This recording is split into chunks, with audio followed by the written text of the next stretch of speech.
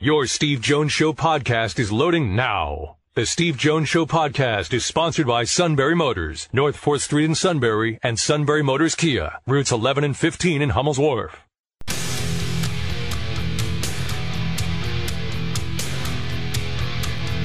This is the Steve Jones Show on News Radio 1070 WKOK. Now, from the Sunbury Motors Studio, here's Steve Jones.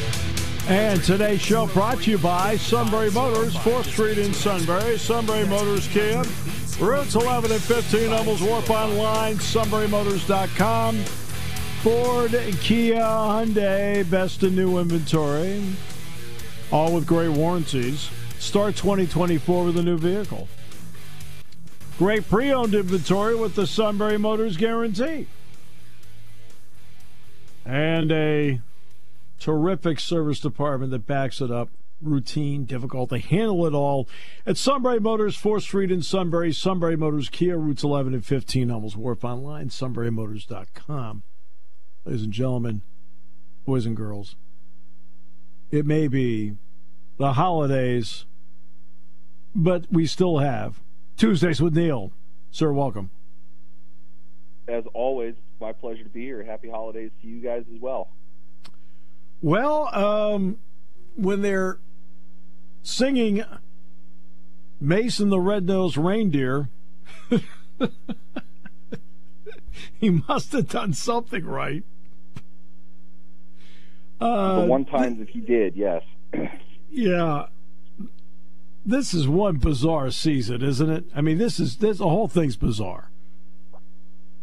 In comparison to the last couple years, we really should view it as kind of par for the course. I mean, it's almost like it's almost like a running show now. What are they going to do for a fourth season? Well, let's jump between quarterbacks, and we'll make the quarterback that is literally only on the roster because the NFL expanded the rule to allow an emergency quarterback, and we'll make him perform the best of anybody this season and earn a second start. Yeah. It's not even so much surprising at this point, but at a 10,000-foot level, I don't know if anything that we have talked about with this team is any less true, and I don't know that we aren't overlooking the success that they have had. Maybe, and this is crazy, but maybe they just don't know how to pick a quarterback, and that's really kind of the root of all of this. Maybe this is something that was covered up with outstanding to decent play from Ben Roethlisberger, even at the end. We've seen positive games from Mason Rudolph before. We've seen bad games from Mason Rudolph. We've seen positive games from Kenny Pickett, seen bad games. Mitch Trubisky, I think there was some decent play in there at stretches at times. He was towing on mediocre there. Either way, it's obvious that Trubisky is done. Giving Rudolph a second start and announcing it this early in the week strongly suggests that they were as impressed with his performance as analysts and fans were. They got stuff done. They made plays, which is not really something that they've done. In my mind, it was really you had to. What that means for Pickett, not entirely sure, but we shouldn't be surprised at a 10,000-foot level that the season might wrap up with the most mild quarterback controversy in the NFL. I think it might end up with that as well. Wouldn't surprise me. Not to suggest that I have full confidence that Rudolph can go into Seattle facing a very similar Seahawks team to the Steelers and put up the same type of performance he did, because in fairness, Cincinnati did not play a good game. Defensively, they were a mess. That was really, really bad.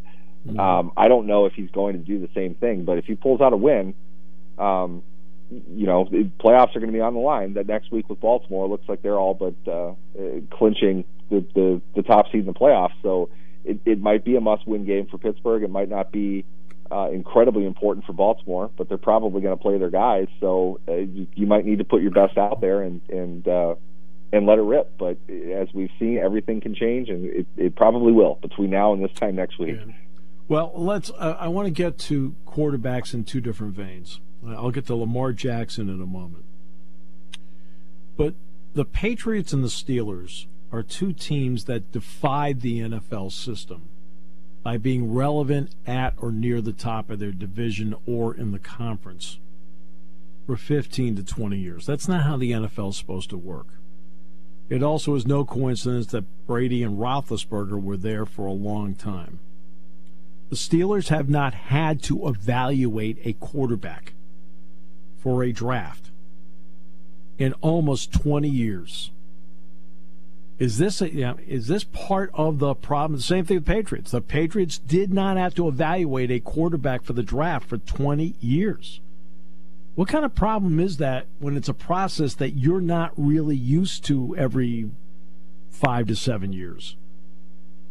There are two things in there that I think is important. We cannot say, based on their comments, that they are very confident with the quarterbacks that they've brought in, 4 of them who have played. They're very confident in them. Maybe they're given the song and dance, which is to say, yes, they are, but we can't go off much beyond what they're telling us and beyond what we see. If they're confident in those quarterbacks, they're missing the evaluation piece of it. But, and this is what is ultimately, to me, what it really comes down to, that operates under the assumption that you automatically missed out on a really good quarterback at some point. And while, in a literal sense, when there's a great quarterback available in round 5 who lights the league up, yes, you missed out on a quarterback. But by and large, it just isn't. To act as if there's an infinite supply of high-level quarterbacks is just simply not true. And we all know that. Kevin Colbert's comments that we saw Mason Rudolph as a first-round pick, everybody wants to jump all over that. It's really interesting to me because they didn't take him in the first round or the second round. Mm-hmm. Okay, they had chances to take Mason Rudolph, this first-round prospect, but they didn't take him. So how much do you believe that that's how they felt of him? Looking around the league, you see the level of play at the quarterback position. This year probably more than any because it seems like there's a backup playing in every game now. You're not finding many of them who are capable of being outstanding for most of your 17 games. I thought Patrick Mahomes played pretty well yesterday. I thought he played very poorly in a lot of situations. And I saw Lamar Jackson play maybe the best game he's ever played. Mm-hmm. And I've seen Lamar Jackson not play well a couple times this season. Yep, that's right. Jackson's probably the MVP of the league. I think the level, the standard that was set by Tom Brady, Peyton Manning, Ben Roethlisberger, Aaron Rodgers, Drew Brees, go on and on. We had what I think we're going to see is a golden era of quarterbacks. And there just aren't those quarterbacks right now. I don't think that they are good enough to put a team on their back and run for as long as the season takes them, which is what we're used to, you know. We're not 100% sold on Baltimore up and down, although they played very well last night. I definitely would see them as a favorite, but would it be shocking if, say, Buffalo beat them? Now, the darling quarterback used to be Josh Allen. He didn't keep it going. They're having to fight from the outside in. These are quarterbacks that, in Allen's case, required both extra capital to move up and get and a bad season to get by the Bills. The Chiefs had a good season. They gave up a boatload of capital to move up to get Mahomes, incidentally, with Buffalo. Jackson was taken 32nd overall. The Ravens took somebody else in the first round before they traded back to get Jackson. Right. So there are multiple ways to do this, but it's not what you have to give up. It's the quarterback. Because we've seen, I think I don't have it in front of me, but it's really interesting that the complete lack of success with the second overall pick being used on a quarterback and the amount of capital that's being given up. Teams drafting second and taking a quarterback isn't all that common. It's certainly not in comparison to the amount of number 2 overall picks that are being made on quarterback. Teams are trading up to that spot to get a guy, and they're not doing particularly well overall. It's really hard to be a successful quarterback. And it takes more than just where you are in the draft. It takes more than just who you can sign in free agency. There's just a ton of things that go into it, and all of those things need to be firing at once. And this is something I would have said about Philadelphia, but what's happened to them? You know, right. I just think Tom Brady, to some degree, I think is correct. I think it's not as disciplined a game as it was 5-10 years ago. Yep. It's not a question of talent. I think that the teams just aren't as good. They can win games, but they're flawed. Who's the best team in the NFL right now? Mm-hmm. You know, it's hard to make that determination, and really, that's what should happen in the NFL, in the evolution of the NFL. They want it to be parity driven. They want equal footing, more or less. You know, they want 26 of 32 teams to be relatively competitive amongst each other, and they are. It's just we're used to seeing the dominant team put up huge numbers and just boat race somebody on a week-to-week basis, and that just doesn't happen. To some degree, that's because I don't feel the quarterback talent is as high, and to some degree, it's a lack of that quarterback level rising the way that it has in the recent past. And teams have built themselves to be very quarterback heavy, and they don't have a good quarterback, so they're not doing much. I almost feel like the Steelers are the perfect example of this, because they've won 8 games for each of the last 17 seasons, but the last 5 have been with below standard quarterback play. They found a way to win games despite that. Now, they haven't had any other success, and maybe that's because of the quarterback. In fact, I'd argue that it is. But they're not overall, their teams are just not as good as we've seen the top teams of the past be. And I think people are really starting to feel that, even if they're not being able to put it into those words. A point I've made before, and probably going back a year I made before, but it's worth revisiting. When the Ravens beat the 49ers, the Ravens went to 19-1 against NFC teams with Lamar Jackson at quarterback. The one loss was to the Giants a year ago at MetLife, and the Giants were a playoff team that advanced last year. That was the game where Barkley at the end did the hook slide at the 1-yard line to run the clock out. And part of this, at least my theory is, Neal, the reason that AFC North teams have success against the Ravens is they're used to seeing how Jackson plays the game. He's still greatly skilled, but they're used to seeing how he plays it. They know how to defend it. When you only see it once every 4 years, you struggle with it, and I think that's why they're 19-1 against the NFC. They don't see him that often. Yeah, I mean, whatever the real answer of that is, there's absolutely no way that's not a very strong factor. I would say this: the AFC North teams aren't blinking anymore. I remember when Jackson did his last MVP year, there was a play in which I want to say this was against the Jets.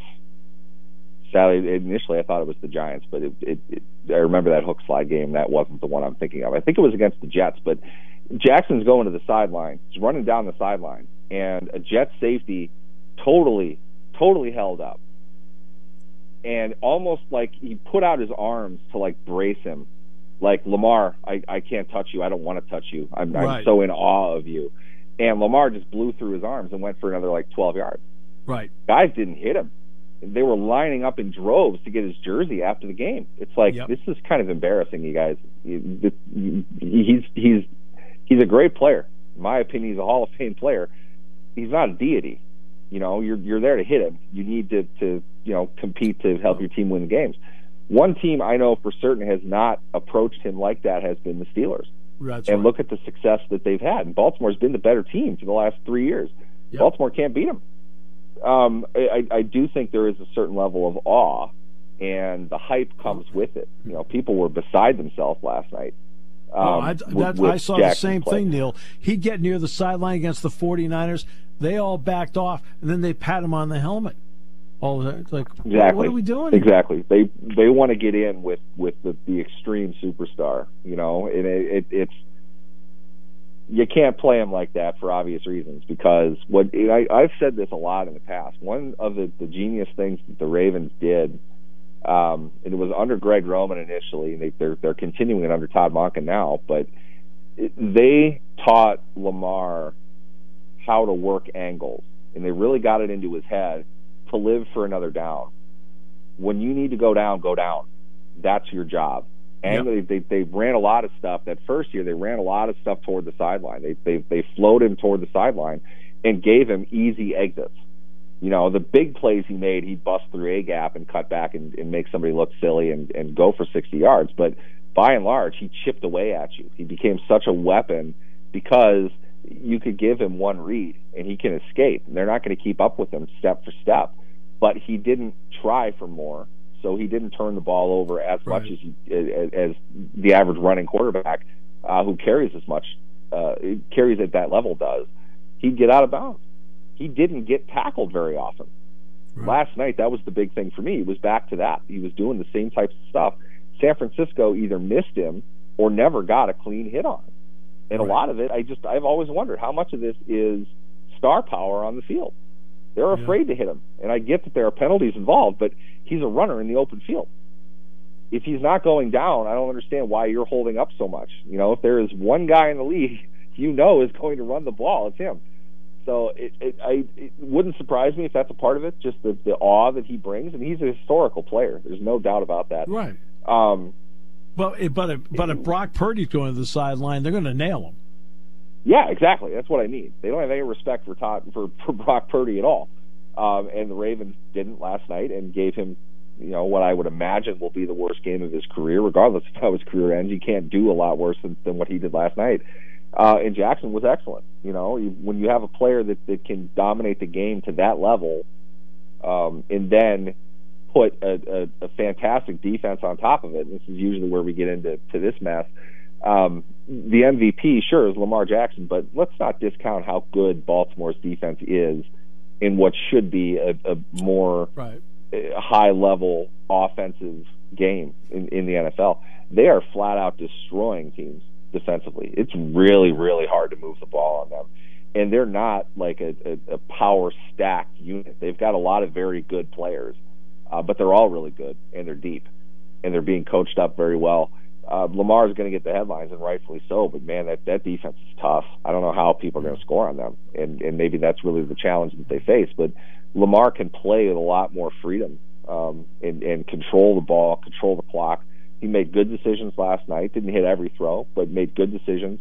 And you know, I don't think he even really put all that much effort in. It just steamrolled a team that I don't know what was wrong with San Francisco's defense last night. Just a terrible game from them, and a lot of it, in my opinion, is just that's what Jackson can do to you if you're not able to contain him. And then the other part too is that the secondary's played well for Baltimore. They can rush the passer, but Smith and Queen, those two linebackers, right? In a world where it seems like linebackers are de-emphasized, those two wreak havoc all over the field, and everybody would like to have them, just like everybody would like to have the combination of Warder and Greenlaw. Yeah, when you have to pay for that, it's a different story, and you have to have a defense that needs to emphasize them on 3 downs, and that's what they do. They don't. The Ravens don't play dime very often. But I would say this: what helps with all of that is the value you get in Kyle Hamilton. I think Kyle Hamilton's the best player on that defense. Really good. He's everywhere. Very smart player. They can use him at 2-3 levels even. Mm-hmm. It's similar to what the Steelers do with Minka Fitzpatrick. But Hamilton's a more physical player.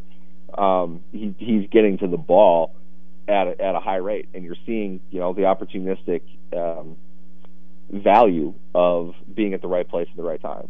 And the value of that for that defense is huge. But having that middle solidified, 2 linebackers with a safety behind it, it forces everything into certain areas, and everybody else knows where that's going. Then it's a built-in cheat code. You can suffocate a team with a lot more success. Now, I thought San Francisco would be kind of an antidote to that, but they got enough pressure on Purdy that they couldn't exploit the flats where they don't really have the athletes to keep up with a guy in the short space like McCaffrey, and use Kittle to get down the seam occupy where their strength is.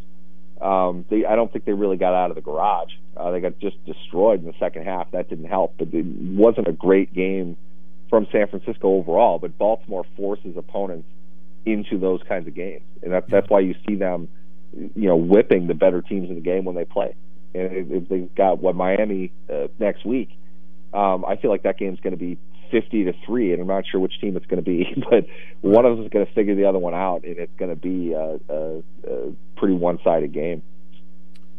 Yeah, the last time I saw a quarterback get the kick glove treatment of respect from a defense was when Michael Vick was at Virginia Tech. He's running down the sideline against West Virginia. And, of course, what's the one thing that you can't do? You can't hit him out of bounds, right? So West Virginia, he gets near the sideline, acts like he's going out, and they backed off because they didn't want a penalty. And then, boom, he took off, got 25 yards more. I feel like I'm seeing this on a pro level with Jackson. It's like, hey, that's Lamar. Like, just make sure we didn't. I don't want to be the guy that hurts him. Okay. If you have to hold up to a large degree, and yes, you do, but he's out of the pocket. If he's running square down the field, you're hitting him like you would. You have to kind of, in a way, brace for his slide, but it's not as if it's impossible if you're looking at him. When you put your head down and ram it into his chest, right, yeah, you're going to get stuck with that. If he's going to the sideline, yes, but you can, shield the escape route toward the sideline and force him to go out of bounds without having to hit him out of bounds. Yep. That's what they're coaching the players to do. They seem to forget that in the heat of the battle, though, and that's where the problem lies. Compound that with the fact that this is Lamar. I've got to, I need to pay homage to, one of the most electric players ever to set foot on the field, which is what I thought of when I saw Michael Vick play. And going back to that, I think you're exactly right. The Virginia Tech stuff, they did not see a guy like him. There was nobody like Vick. And you would know this better than me, but his memory serves me. It's not even like Virginia Tech was all that good. That's how dominant Michael Vick was at that level. That's right. To see that now is kind of funny in a way, because this is the generation that came out with Vick at his height when they were reaching 8, 9 years old, whatever it was. Vick is dominant. They're getting a lot of the evolution of the game from him, and Jackson is a better version of that. He's a better runner. He's a better passer. With more mobile quarterbacks, certainly at the college level, but plenty of them in the NFL as well, you should be more used to that, is all I'm really saying. Don't pick up penalties, but I don't know how many guys even hit Jackson. I really don't think it doesn't feel like he gets tackled very often. He gets sacked, but when he's in the open field, he knows exactly when to go down. He knows when to get out of bounds. Yep. So you're playing up to the point where he has to make one of those decisions. And I think the hesitance that they display is shown right before he's going to make that decision. Lamar has that kind of last second sense when to go down, when to get out of bounds, and he's making the defenders make that decision of when he's going to do it, and a lot of them don't. Well, Happy New Year. And, Happy New Year to you guys as well. We will talk next Tuesday. Definitely. Thanks for having me. Neal Coolong joining us on the show. Today's show brought to you by Sunbury Motors, 4th Street in Sunbury. Sunbury Motors Kia, routes 11 and 15 in Hummels Wharf, and online at sunburymotors.com here on News Radio 1070 WKOK.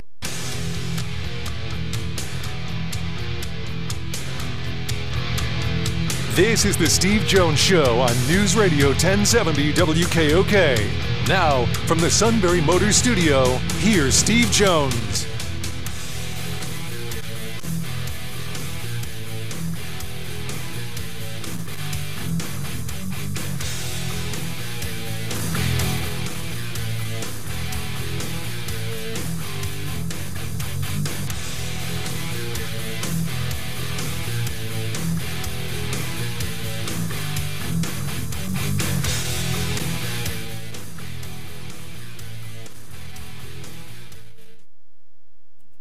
Hello, welcome back to the Steve Jones Show here on WKOK News Radio 1070. This is Todd Hummel here right now. We just got done discussing Neal Coolong, the Pittsburgh Steelers, and the Baltimore Ravens, actually. If you got a chance to listen to that game last night, or watch that game last night, it was quite an impressive performance by the Baltimore Ravens, and Lamar Jackson spent a little time talking about the Eagles earlier on and the Peach Bowl. It was interesting to me last night watching. I did get a chance. I think you heard me mention I didn't see much of the Eagles game, but I did get a chance to watch most of the Ravens and the 49ers last night. And I was one of the people ready to crown the 49ers as the favorite. That's a team that's, when they're healthy, is one of the top teams in the NFL. But then once you think about it, the Ravens have now beaten the 49ers. They blew out the Seahawks, I believe, at home when the Seahawks were playing well. They've beaten the Lions. And there's a lot of talk about, Steve and Neal talked a lot about, what Lamar did, but you gotta really like what the defense did last night against Brock Purdy. They were able to get pressure on him, and I think I don't want to make this sound like an insult. Oh, don't. This is a good show to insult things. Go ahead. I don't want to make this sound like an insult, but the Brock Purdy is one of those guys, it seems like, that plays much better from ahead than he does from behind. No, that's true. No, I agree with you on that. This is not a fourth quarter down 10 guy. I agree with you on that. I think that's good analysis. And it's one of those. It's also one of those things where I don't think that's the kind of offense that is prepared to make those comebacks either. With the, they don't throw the ball deep a lot. It's a lot of short passes and letting Debo and some of those other guys make moves. Right. A lot of that stuff is behind the line of scrimmage. Okay, it's good play calling by Kyle Shanahan. I think he understands the limits of his quarterback. When he is on, he has a great ability to drop the ball over the linebacker and make a play. When he's off and misses by 6 inches, that ball's picked off. And I'll say this, the single best throw I saw yesterday was the throw that Jalen Hurts made to the sideline, I think to A.J. Brown. And it was on a 3rd and 20, 3rd and 18.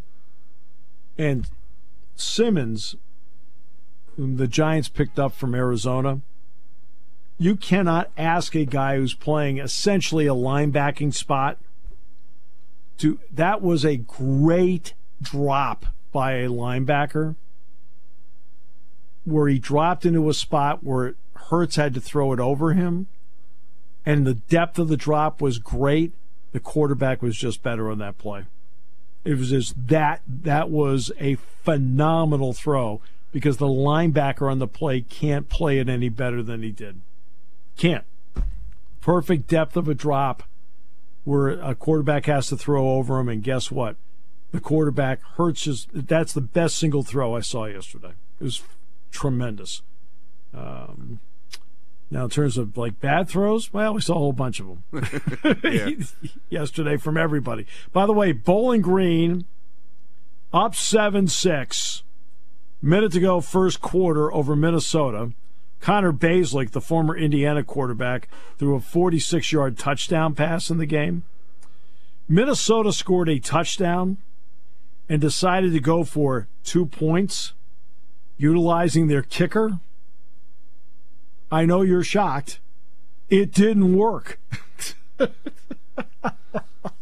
look, it's a bowl game. You throw a couple of extra plays in. You get to practice it. This goes back to what they did was they shifted, okay? So now they move the entire offensive line over to one side, okay? The ball is snapped, and the kicker tries to run it himself and missed by 6 inches of getting in. Now, what they wanted to do was they wanted to throw it to the guy who snapped the ball, right? Okay, you can only throw a forward pass to anybody wearing 0 to 49 and 80-99. Well, 87 snapped it, which meant he was eligible because he wasn't covered up by the other people. Right? So the concept's great. It's the same play Penn State tried to run against Michigan with Tyler Warren. All right? And, yeah, hey, look, years ago, I'll tell you a story. Penn State, it was the first time Rip Engle had ever coached a bowl game in his career. Penn State had last gone to the 48 Cotton Bowl, 47 season. Wally Triplett, Steve Suey, and those guys played to a 13-13 tie with Doak Walker and SMU. Well, Penn State had not gone to a bowl game between that point and the 59 Liberty Bowl. And Penn State was going to play Alabama, Bear Bryant. So Rip Engle called Bobby Dodd, Georgia Tech. You know, old friends. He says, hey, look, he says, you guys go to bowl games all the time. He says, we've got so much time in between the end of the regular season and this bowl game, which, by the way, the Liberty Bowl was played in Philadelphia at old JFK Stadium, which back then I think was just called Memorial Stadium. JFK wasn't even president yet, but it was called Memorial Stadium. And so they're going to play Alabama there in the Liberty Bowl in Philadelphia. And so what Bobby Dodd told me, he says, look, put in a play that's completely different than anything that you've had all season. That way they have to practice it and concentrate on it. Okay, great. Appreciate that. So the play that Rip decides to put in for Penn State is a fake field goal with Galen Hall as the holder. So they run it, they get good at it, they run it, they get good at it, they're fine, and they finally play the game. The game ends up being 7-0. Penn State beats Bear Bryant in Alabama. 7-0. The winning touchdown was a fake field goal from Galen Hall to Roger Kaufman, and Penn State won the game. So, yeah, you put in plays in your bowl practices just to make it fun, juicy, and exciting for everybody, which is what P.J. Fleck was doing. It just didn't work. He didn't get in. But it's still fun. I see more fun plays in bowl games than I do during the regular season because people are just trying stuff, which is fine. I think that's great. They're just trying stuff. I mean, with all the opt-outs, some of these teams are down to their third-string quarterback and, third-string lineman. You also kind of just have to figure out ways to move the ball at this point, too. Well, most of the teams in these games that are being played this week, they don't have opt-outs. I mean, well, they have transfer portal, though. Right. And Cal McManus, for example, the starting quarterback for Minnesota, is not playing because he's in the transfer portal, to your point. Florida State will have to go with the freshman third-string quarterback because Rodemaker put his name in the transfer portal. He's out. And people are like, well, gee, he would have a chance because, Jordan Travis is moving on to the NFL, blah, blah, blah. They're bringing in Cam Ward and interviewing him to transfer. When they're sitting there and they're interviewing for your job that you think you should have, maybe you should leave. And that's so he's transferring out. Now, as for the Florida State situation, I can't see Florida State, for obvious reasons, staying in the ACC. The question is going to be how much longer. All right. Now, when it comes to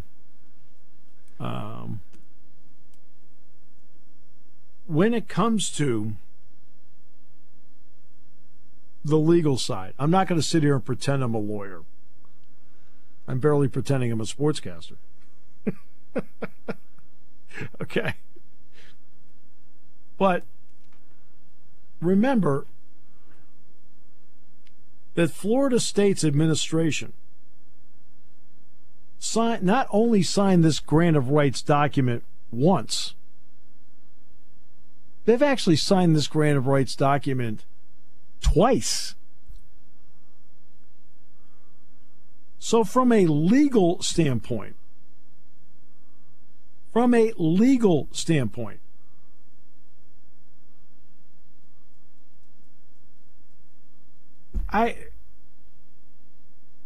sit there and I don't see where Florida State has any ground to stand on.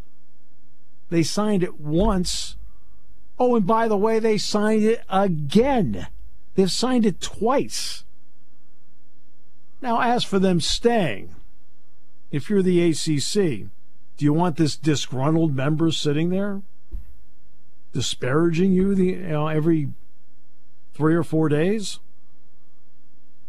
No, but I'm telling you right now, I'm not going to sit there and negotiate some sweetheart deal for him either. Oh, I'd negotiate a deal. Right? Yeah, I'd negotiate a deal. But you can't sit there, and if you're the ACC, you can't sit there and negotiate a deal that doesn't benefit the other members because you're losing somebody that is critical to your next TV contract anyway.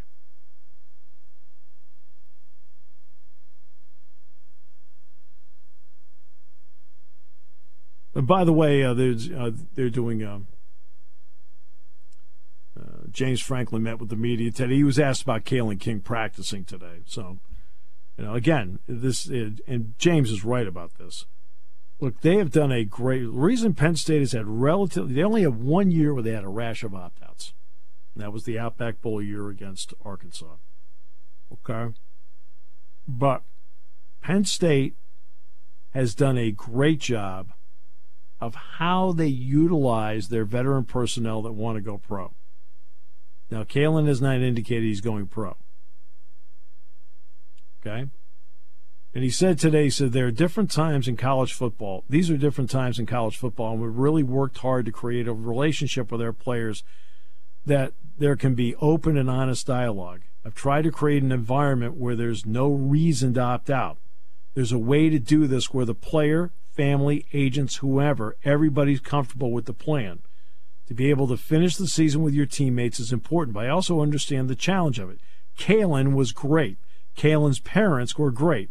Came up with a plan. Everybody's comfortable with it.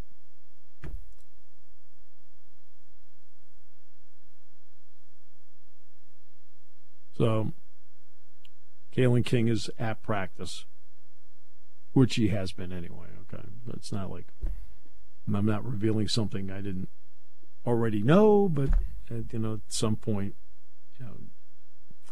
I've got to take, what happens in Vegas stays in Vegas, so I've got to keep it that way. Todd understands that. So, yeah, I'm sure that there are some things that everybody sees at those practices. I always assumed, even on those Wednesdays when the reporters go, there's things they're not allowed to talk about either. No, they can talk about anything they see. No, they can talk about anything they see, but when they video something, it has to be within tighter quarters. In other words, you can't do a wide shot video of what's going on because they don't want the wide shot video out there for opponents to look at. Right? Yeah, that makes sense. So there are video parameters, but in terms of what they see, say I'm at practice and Kevin Herr's playing corner, and suddenly Kevin pulls up lame and is grabbing his hamstring. Okay? Well, if I'm standing there and it happens, right, and I'm a reporter, I'm not the play-by-play announcer. I'm just a reporter who's getting access for 15 minutes of the practice, and this happens in the 15 minutes. I'm going to report it. I'm there. I'm allowed to report it. Now, in terms of taking a wide-angle video of like a play or something, can't do that. That's because they don't want the wide-angle video out there for opponents to see and take a look at. So that's the difference. And I think they get 15 minutes today, 15 tomorrow. Not sure if they get any time on Thursday or Friday. They don't get any. So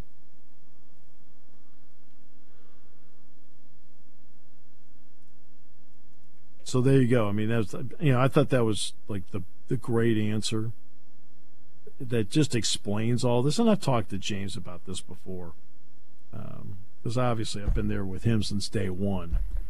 And it all started with how they worked with Barkley. Barkley, now, the 92-yard run in the Fiesta Bowl, okay? They're working it out where Sanders is going to play, he's going to play, and Sanders is playing in the game. But Barkley's getting, a couple of series here, series there, the whole thing. Well, this was a series where Sanders is supposed to be in. And Barkley goes running out there. They're like, well, what are you doing? He goes, no, I want to play. They said, well, what do I? No, I want to play. He tells Franklin, I want to play.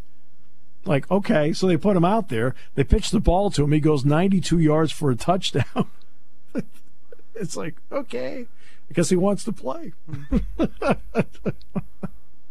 All right, we'll take a break. We'll come back. More in a moment. Great to have you with us today on News Radio 1070 WKOK, brought to you by Sunbury Motors.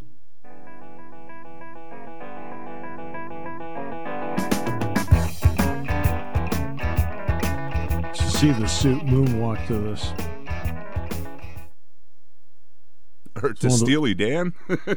Absolutely. Oh, no. He'll moonwalk to anything. Wow.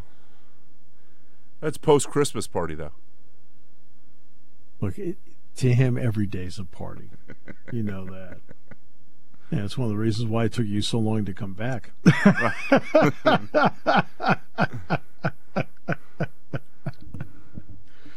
Oh, goodness gracious. Now we got to work hard to make the show more fun for you. I'm having fun. Hey, once I get everything down, I'll be fun. Well, yeah, the problem with you is quite simple. You're the one that has to push all the buttons, the dials, and everything to make the stinking thing work. All I have to do is sit there and go, are we good? Yep. We're good. Start talking, Steve. Good.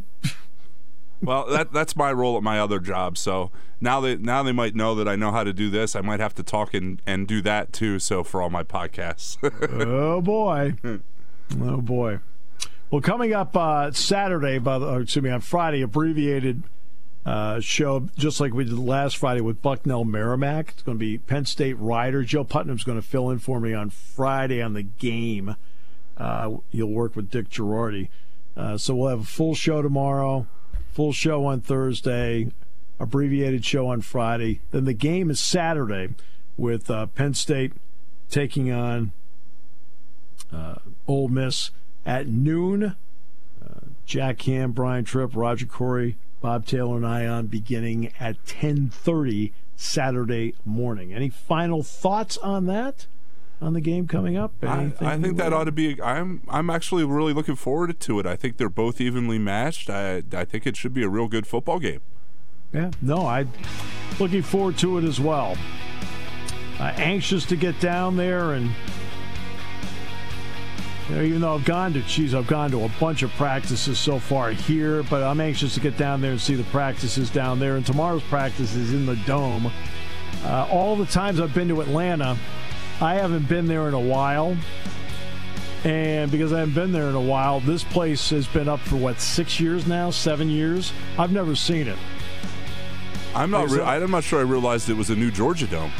Yeah, the old Georgia Dome I did an NCAA tournament game in. And then I've done games in the Hawks Arena. I've done, I think, 3 games up at Georgia Tech. And a couple of games in the Hawks Arena. But I've never, in the Georgia Dome, I've never seen this place.